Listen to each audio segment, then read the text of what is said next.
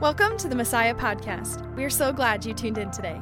Whether you are driving, doing chores, or taking a walk, we hope the Lord quiets your head and your heart to hear truth and be challenged through His Word. Without further ado, let's dive into the message. Good morning again, and welcome to you who are joining us online. Really glad that you're watching. I invite you to turn to Luke chapter 1. Luke chapter 1. You can grab your Bible in the pew back, or you can flip it open in the Bible app, wherever is good. I'm going to be looking at verse 26 and on. So kind of keep a thumb there. But we're going to read it just all together, and then we'll just get into the text. So it says, verse 26, in the 6th month of Elizabeth's pregnancy, God sent the angel Gabriel to Nazareth, a town in Galilee, to a virgin pledged to be married to a man named Joseph, a descendant of David. The virgin's name was Mary. The angel went to her and said, "Greetings, you who are highly favored, the Lord is with you." Mary was greatly troubled at his words and wondered what kind of greeting this might be. But the angel said to her, "Do not be afraid, Mary. You have found favor with God. You will conceive and give birth to a son, and you are to call him Jesus. He will be great and be called the Son of the Most High. The Lord God will give him the throne of his father David, and he will reign over Jacob's descendants forever. His kingdom will never end." "How will this be?" Mary asked, "since I'm a virgin?" The angel answered, "The Holy Spirit will come on you, and the power of the Most High will overshadow you. So the Holy One to be born will be called the Son of God. Even Elizabeth, your relative, is going to have a child in her old age, and she who is said to be unable to conceive is in her 6th month, for no word from God will ever fail." "I am the Lord's servant," Mary answered. "May your word to me be fulfilled." Then the angel left her. This is God's word. All it takes is a moment, and life can change. Sometimes the entire trajectory of your life changes permanently. And sometimes all it takes for your life to change is just a few small words. "Will you marry me?" "I do." "I'm pregnant." "We are pleased to inform you that you have been accepted." And with these words come feelings of intense joy and delight, followed by fear, uncertainty. Am I marrying the right person? Will I be a good father? What if I fail? I remember in 2017 when my wife and I first took the call to New Jersey, first call out of seminary. We were ready to go. We were full of excitement. We were looking for apartments in Hoboken. And we had gotten lunch that day at this weird Mexican sushi fusion restaurant. Don't ask. And we were talking over lunch, and at the time, Nissa realized she wanted to be a mom. And all the while, I'm starting a new job as a church planter in a new city, which was in a new state, which was very, very, very far away from where we had grown up. And not only that, but we were basically married 2 years at that point, so we were practically newlyweds. You know how it goes. And so Nissa became pregnant, and we were in this new territory.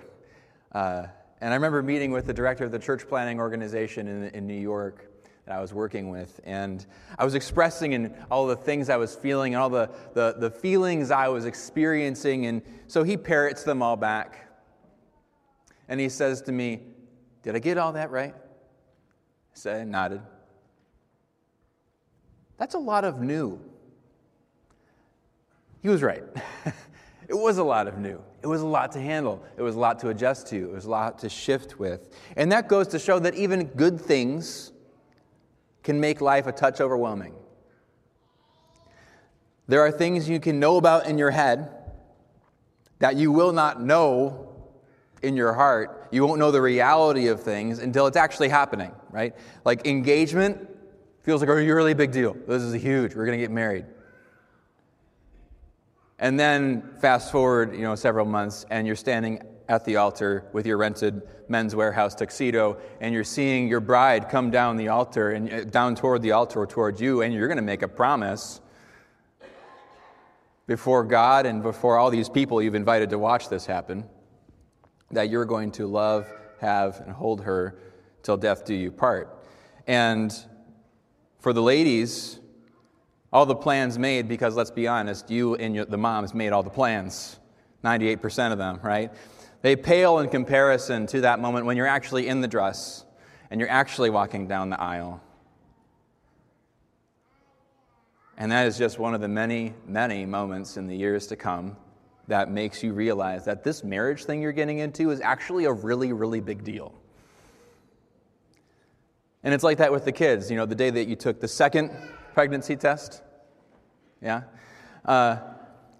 And it displays that plus sign, and now it's like for sure. This is for sure. We're going to have a baby. And it feels absolutely exhilarating. And you have your first child, or if maybe this is not the first child, it could induce panic depending on the number of kids you have. But take all the classes that you want, right? Watch all the Instagram reels that you can possibly find about childbirth, child rearing, all the different techniques, all the things you should know about. Go to the classes at the hospital that they offer. But when you're in labor, and you're the dad that's kind of present, you're there, you're cheering around. But you, for some reason, get to cut the umbilical cord, which I always kind of found kind of weird. It's sort of cool, but it's also like, why are you giving me these scissors? Aren't you trained for this sort of thing? And hours after labor begins, you're finally holding in your arms this human. And you knew conceptually there is a human in my wife, and I'm going to hold that human one day, and now you're actually doing it, and you've been waiting to meet them. And in that moment, as the two of you are holding in your arms that new baby girl, that new baby boy, you are realizing, holy smokes, I'm a parent.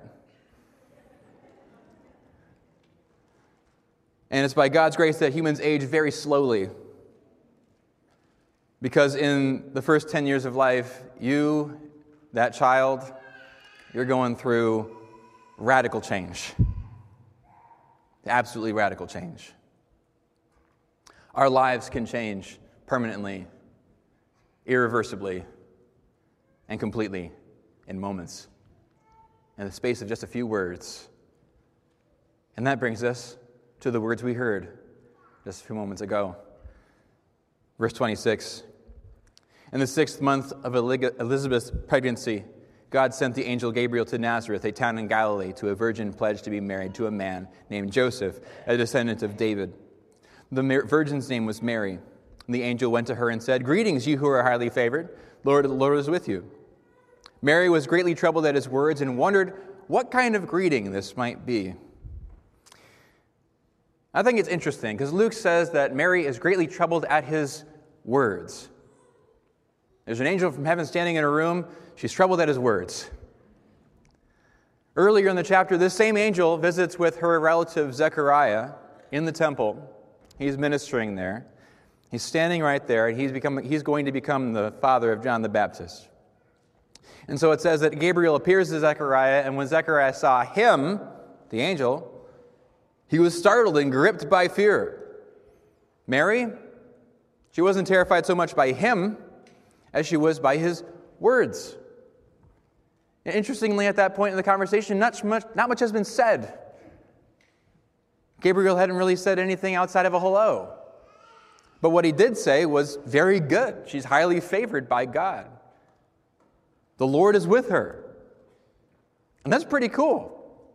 It's cool to hear that from anybody, much less an angel from heaven who stands present in the presence of God every single day. But maybe the thing that scared her so much was the fact that this had to mean something. It's just like Uncle Ben with Peter Parker in Spider-Man, with great power comes great responsibility. Maybe it was that sort of realization, this anticipation. Something else is coming around the corner. And it says that Mary was troubled by his words, and I don't really think that this captures it, what it's translated here, because the original word is diatarasso. The root word of that kind of smush up word is terrasso, and that could be used to describe a lake when its surface is stirred up. So you think, when it's nice and warm out, you can think about your favorite lake. And you can probably picture in your mind when the winds are blowing and the gusts are blowing on that lake, and the gentle ripples resonating in concentric circles evolve into crests and troughs, and the sunlight shines down on the water, and the ripples catch and refract the sunlight and create this dazzling display of twinkles in the light like diamonds. The surface of the water is stirred up. That's terrasso. But there's a prefix on this word, which is dia. That means through or throughout. So that means that this is not an occasional wind or occasional gust upon the surface of the water. Picture instead, this is a windstorm. The sky is dark with heavy clouds. The wind is a relentless force, whipping the ripples into waves that crash into each other, foaming, fierce, and turbulent. The water is churned up. It is a thorough churning of water. That's dia terrasso. Mary's feeling that. So Gabriel continues, verse 30. But the angel said to her, "Don't be afraid, Mary. You have found favor with God. You will conceive and give birth to a son, and you're to call him Jesus. He will be called great and be called the Son of the Most High. The Lord God will give him the throne of his father David, and he will reign over Jacob's descendants forever. His kingdom will never end." Call it a woman's intuition, but Mary knew that Gabriel wasn't here for some chit-chat. He was here to drop some big news, and he did. You have to wonder, it's just the Bible records things so matter-of-factly, and you just wish it had a bit more feeling sometimes. And I wonder, did Mary just ask, I'm sorry, could you repeat that?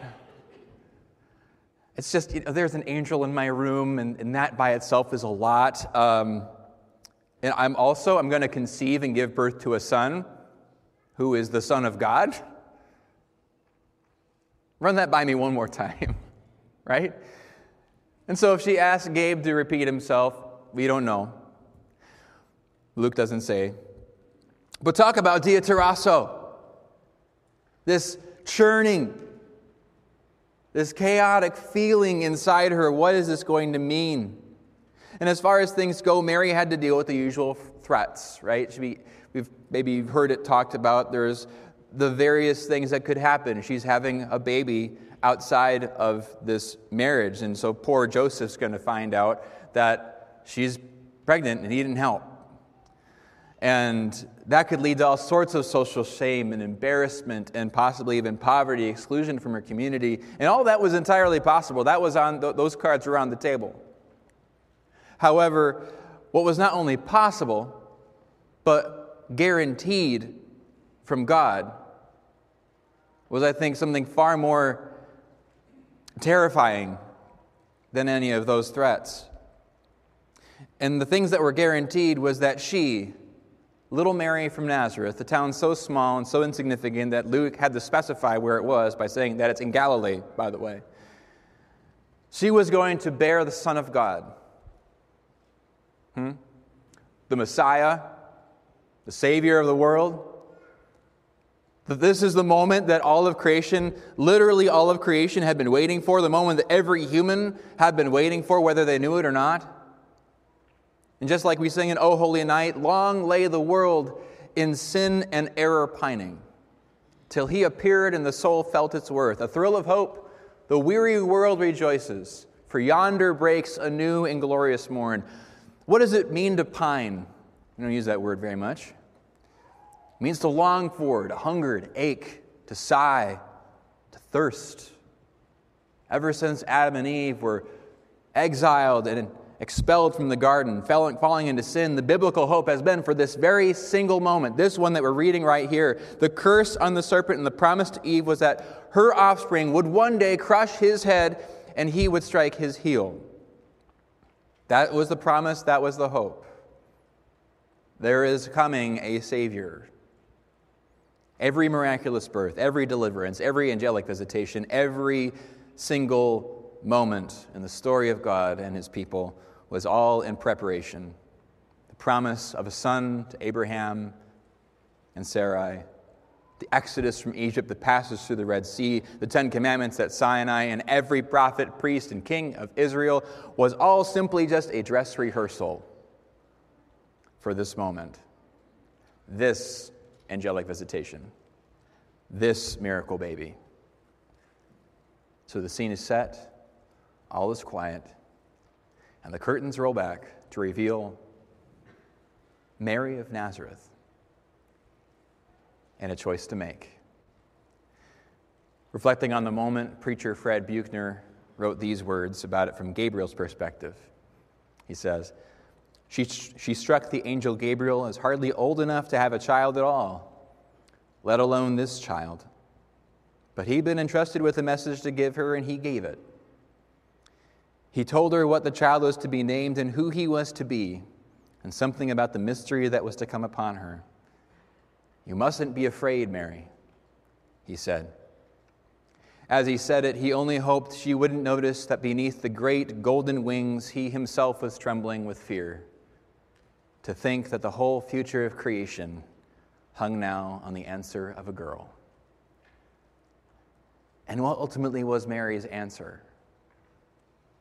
Verse 38, "I am the Lord's servant. May your word to me be fulfilled." And then the angel leaves. That answer has to leave your jaw on the floor. Much has been made in many sermons and many talks about all the threats, all the things. We've talked about that. The things that could have happened as a result of this pregnancy. But really all we know is she experienced diatarasso. She was stirred up, churned up. She then asks a clarifying question.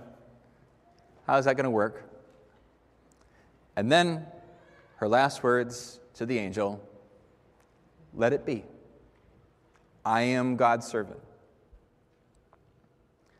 I think Mary is an absolutely incredible person to take all of this in, this message, full blast, and to take it in stride. I mean, compared to Moses, who spoke with God, the burning bush, that whole episode, Exodus chapter 4, you can look that up. I mean, Moses, he whimpers, he whines, he says and insists, "Please, God, send someone else." If you don't believe me, you can look it up, Exodus 4. You read the whole thing. It literally says that. Please send someone else. But when gentle, humble, amazing Mary from Nazareth is told the promised Savior the whole world has been waiting for, from Eve and Adam all the way to her, is going to be her son, she says she's here for it. She's ready to go. As Daniel was saying in his talk, you can tell she has peace.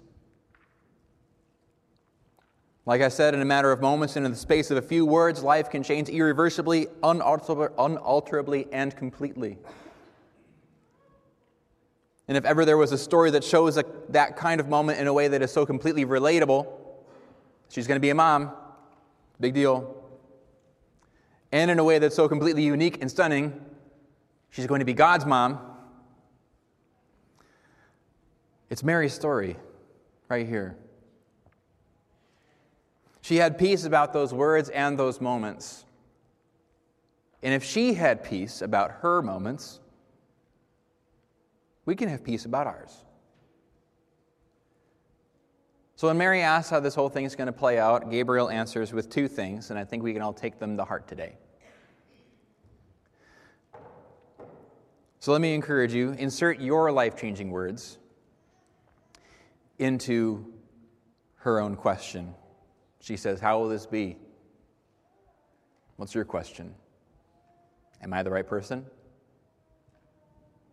Are they the right person? Will I succeed? Will I fail? Will I be a good parent? Am I a good parent?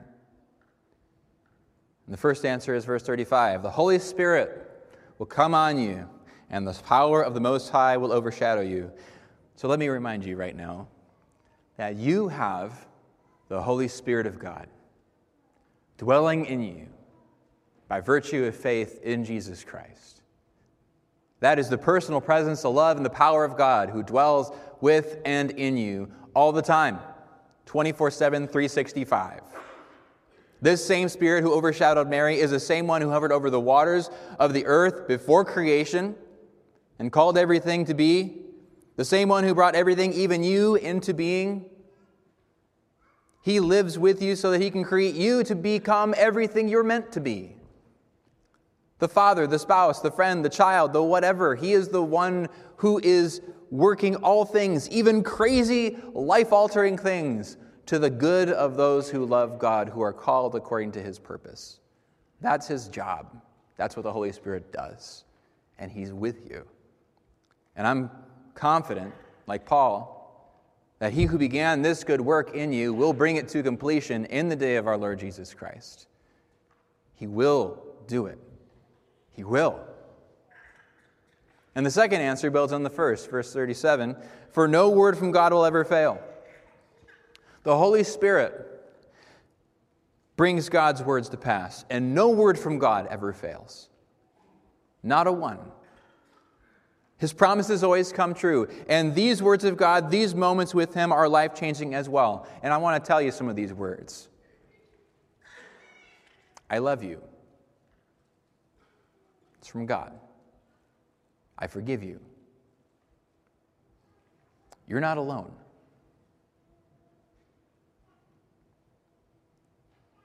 You're mine. Those words from God don't fail. They won't fail. And the Holy Spirit can make those words from God oh so very real for you. These are good answers. And I think there's an additional answer here too, because Gabriel says in the beginning that Mary was highly favored. And this is totally from grace. Understand that. Mary is nothing special by the world's standards. She's not necessarily the cream of the crop. There wasn't anything alluring about her that God would say, you know what, she's the absolute, I've been waiting for her. You know, this is the absolute most holy, righteous, perfect person that could ever be. Therefore, I'm going to have my son be born through her. I don't think that's what we're getting at here. But even so, God had made her special.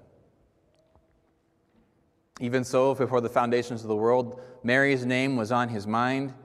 Her story was running through his head. He knew as the Son of God, the Savior of the world would be born through her. And God, therefore, had every confidence that Mary, imperfect though she was perfectly capable of carrying the eternal Son of God in her womb and raising him to adulthood. In a manner of speaking, God believed in her. Now, if that ain't a vote of confidence, I don't know what is. God trusted her and invited her to join him on his mission to rescue the world. And she said yes. And so in addition to these promises that the Holy Spirit is with you and that no word of God will ever fail, I'd like to add this encouraging word as well, that God believes in you. He chose you to be the spouse, the parent, the student, the employee, the manager, the whatever you are, for such a time as this. So by his grace, by his power, by his help, you can do this. So lean on him and give him all the glory for what he's able to accomplish through you. But you're chosen. You're his. You're loved. You're forgiven.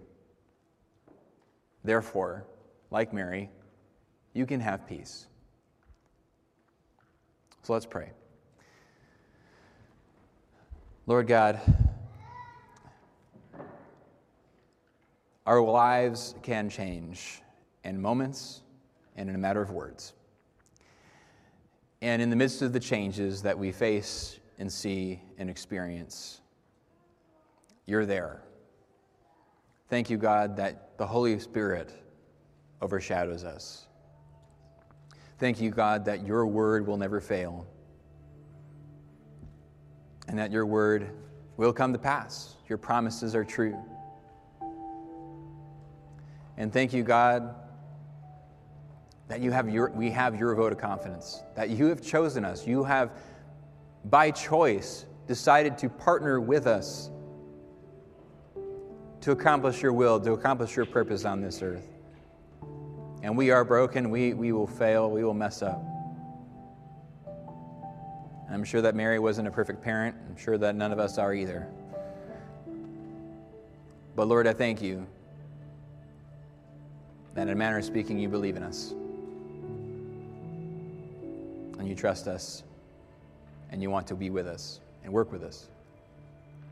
So Lord, help us to have peace in our situation, to have peace in our calling. And thank you, Jesus, that you've come to save us when we fall and stumble. In Jesus' name, amen. Thank you for tuning in today. We hope you are challenged and encouraged to walk in truth in your everyday. Please share with friends and family, and we can't wait to have you next time on the Messiah Podcast.